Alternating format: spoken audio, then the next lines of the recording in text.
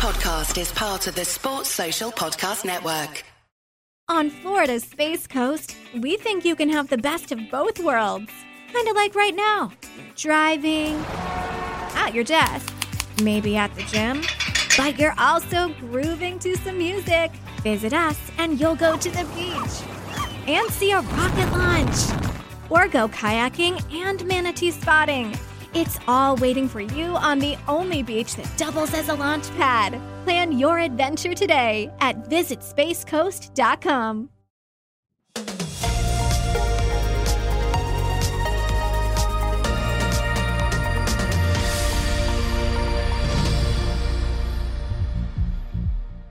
Hello everyone and welcome back to Cricket Daily. It's Monday the 28th of June. I'm Andrew Mensel from the Cricket Unfiltered podcast and I'm joined by Robin Chipperfield, who spent over 20 years at the BBC in Nottingham and is now living in Australia. Chippers, welcome back to Cricket Daily. How are you? Yeah, very good, thank you. Good to be with you as usual, Andrew. Great to have you on. A lot to get through and a lot of the cricket action originating from your neck of the woods or your old neck of the woods back in the UK. So let's start. I'm calling this the white ball edition of Cricket Daily because it's all white ball cricket we're going to discuss. But I mean, let's start with the dominant performance by the England women's team overnight. Yeah, very much so against India in Bristol. Bristol's obviously, or I should say, is often quite a difficult pitch to judge. And I just wonder whether India made some mistakes in judging the pitch in Bristol. It can be quite slow and low. And they posted a score, India, of 201 for 8 in 50 overs, thanks largely to Mithali Raj, who made 72. But it never looked like being enough. England completely dominant. They got to the target of just over 200 in 35 overs. So they had 15 overs spare in the match. Tammy Beaumont making 87, Nat Siver with 74, both of those unbeaten. But I have some sympathy, as I say, with India because I've been at matches at Bristol down the years and it is very difficult to judge the pitch, I think. So they may have thought that 200 was in the game, but as it turned out, it very much wasn't. That is a great performance by Beaumont and Siver. And with Danny Wyatt being left out of the England ODI side, it's a great opportunity for them and they've taken it. Yeah, and I think the thing is from an Indian point of view, I think from memory, they were 80-odd for 2 after 20, 22 overs. And you think, OK, you've laid a platform, go on from here and get to 250. And I think that might have been a different proposition, albeit England had 15 overs to spare. But I think the mindset would have been different at the start of the England innings. I think if you put a score on of 250 overs, you would expect to get beat wherever you're playing pretty much, 9 times out of 10, I would suggest. Yeah, well, England looking good. And, of course, the Women's 50-over World Cup taking place early next year in New Zealand. Well, a win for England in the T20 stuff, Chippers. They won the series against Sri Lanka 3-0. What did you make of that last game? Confirmation for me, really, that that England are a really good limited over side. You could obviously argue whether they're the best in the world, but I would certainly have them up there. When you consider who wasn't playing for England in that series, the likes of Ben Stokes, Josh Buttler missed the last game. England have shuffled their side a little bit. So you've got, I think, half of a team that might not be in a World Cup team, for example, later in the year, but they've still managed to comfortably beat Sri Lanka. For me, it gives a whole lot of credit to the work that's been done over the last 5 years by Owen Morgan and others as well, in terms of changing the mindset of English people towards one-day cricket and T20 cricket. There have been times down the years where the World Cup, the 50-over World Cup, didn't really register in England because we were so bad at it. There was no build-up. There was very little hype towards a World Cup in England. Conversely, in Australia, we used to lap it up because we used to win all of them. Absolutely. And, all of our focus used to be towards the Ashes every couple of years. But I think there's much more focus because England have got a lot better at one-day cricket. I mean, I remember when it was largely said that Broad and Anderson wouldn't play one-day international cricket anymore, and that the feeling was, well, what on earth is that about? How can you not have Broad and Anderson in your best one-day side? Now, they may argue with this, but they're a long way away from being in our one-day side now, and you cannot envisage a situation where either of them plays even if England got into desperate straits with injuries, that they would play a 2020 game or a one-day game. The attitude, the mindset is completely different now. Yeah, do you think England will make a good run at the T20 World Cup later this year? I think in any other part of the world from where it's being played, I would have them as red-hot favourites because of the depth they have in their side. And it is a completely different side to what the Test side is. I think, if you went back 7 or 8 years, the one-day side would be very similar to the Test side. Joe Root would play the same. Alistair Cook played one-day international cricket. That wouldn't happen now. Not any reflection on Cook, who was obviously an outstanding Test batsman, but he wouldn't get in the one-day side. He'd get nowhere near it now because of the way they go about it. You look down the batting lineup, and I looked the other day, and Wokes was at 9. Wokes is batting at 9. You've got Adil Rashid as your number 11.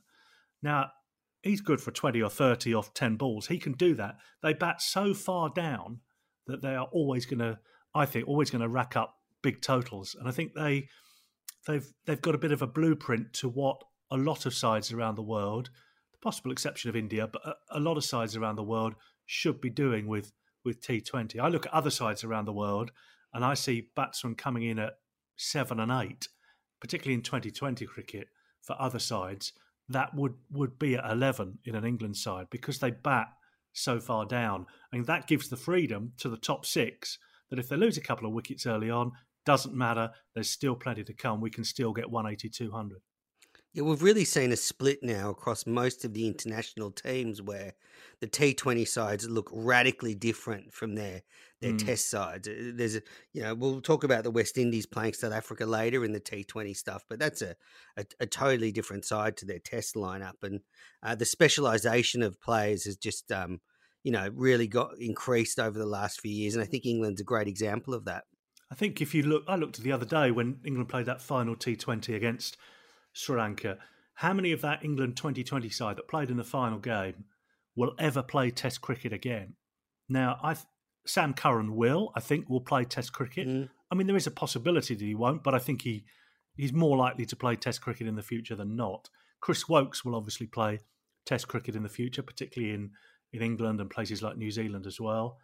Johnny Bairstow, not convinced he'll play another Test match. I mean, I'm a huge fan of Bairstow in all formats. I think it's a tremendous player, but you could make the case that he won't play another Test match for England. So that would leave 2 of the 11 playing Test cricket for England in the future.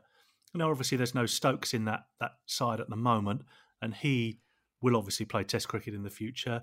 David Malan could play Test cricket. Yes, he'll be winning Test matches at Headingley down the years, don't worry. But David Malan could play Test cricket in the future, but you can't see that just at the moment. And it seems to me there's a split around the world. If you look at, for example, New Zealand, Australia, South Africa, half their side will play Test cricket in the future. You look at Australia, Smith, certainly Stark, Hazelwood, probably Swepson will play Test cricket in the future. Yep. Enriquez will probably play a Test match at some point in the future. Matt Wade, less certain. It feels like his time has passed, perhaps. But South Africa, de Kock, Bavuma, Van der Dussen, Rabada, Nokia, Ngidi will all play Test cricket in the future, barring serious injury. India, Kohli, Natarajan, Washington Sundar, Pant, Axar Patel, they're all going to play Tests in the future. That's half their 2020 side. Whether there are other sides, you mentioned the West Indies, I've mentioned England, I'm not sure the majority of their side will play Test cricket in future. It's a fascinating split. And it'll be fascinating to see in the 2020 World Cup who has the more success. As it stands at the moment, I would say England, probably India, and as an outside bet, the West Indies would have success in that 2020 World Cup. And the sides that pick a lot of their Test squad may not have the success. We shall see. Yeah, very interesting. Also, because if you're a young cricketer now, you could really see a pathway where you're just sort of focusing on white ball stuff. playing in leagues around the world and then, progressing to your international side, and you're not even worried about playing Test cricket. No, and which is the danger for Test cricket, I think, that some of the best players will be playing in 2020 franchises around the world and in World Cups and for their country. I think that is a big danger for Test cricket going forward. Absolutely. Well, staying on the T20 game, moving to a different part of the world, the Caribbean. The West Indies are hosting South Africa in a 5-match T20 series. In the first match, the West Indies smashed South Africa. South Africa made 160 for 6, with Van der Dusen making 56. But the West Indies cruised to 161 for 2 in 15 overs. Evan Lewis, the star, with 71 off 35. Chris Gale, at the evergreen age of about 45, made 32 not out.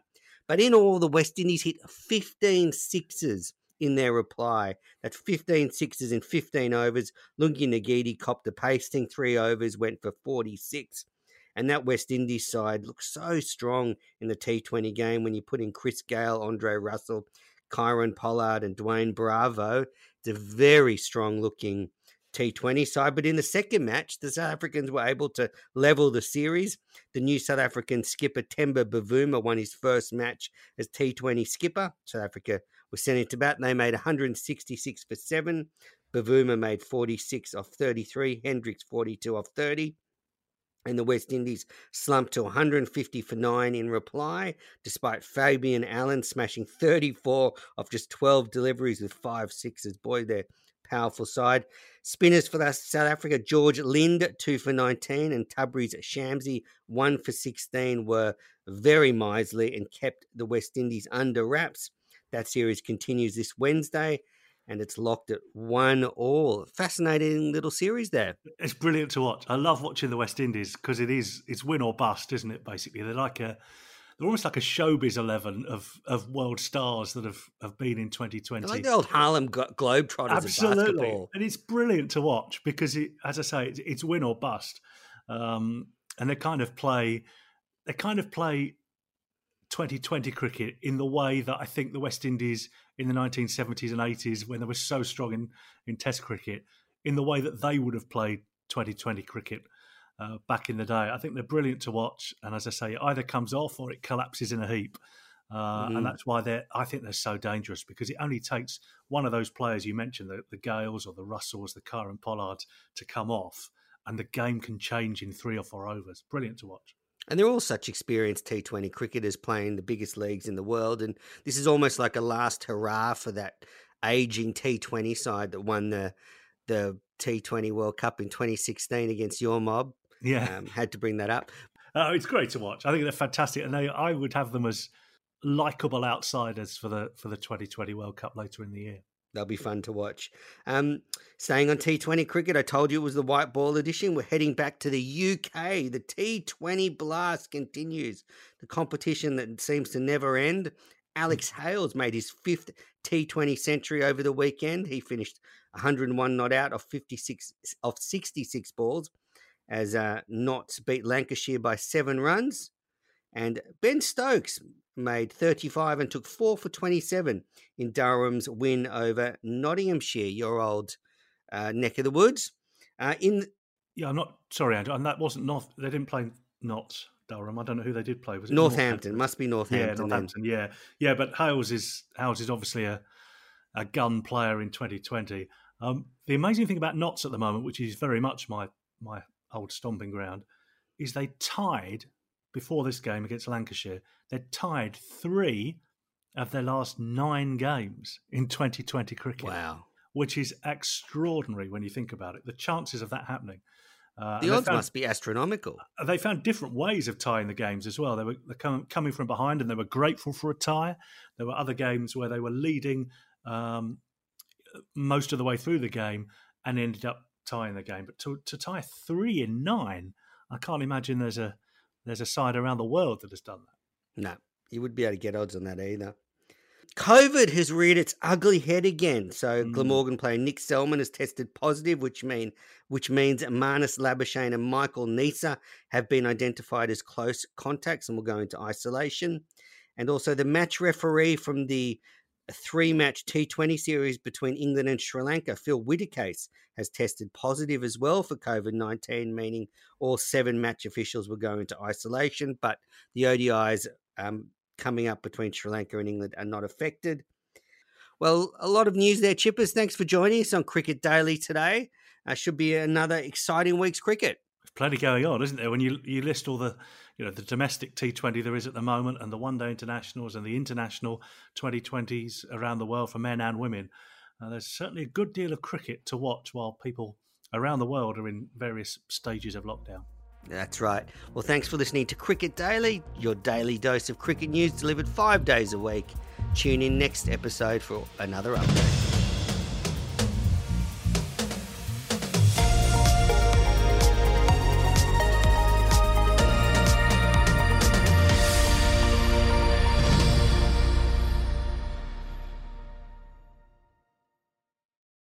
On Florida's Space Coast, we think you can have the best of both worlds. Kind of like right now.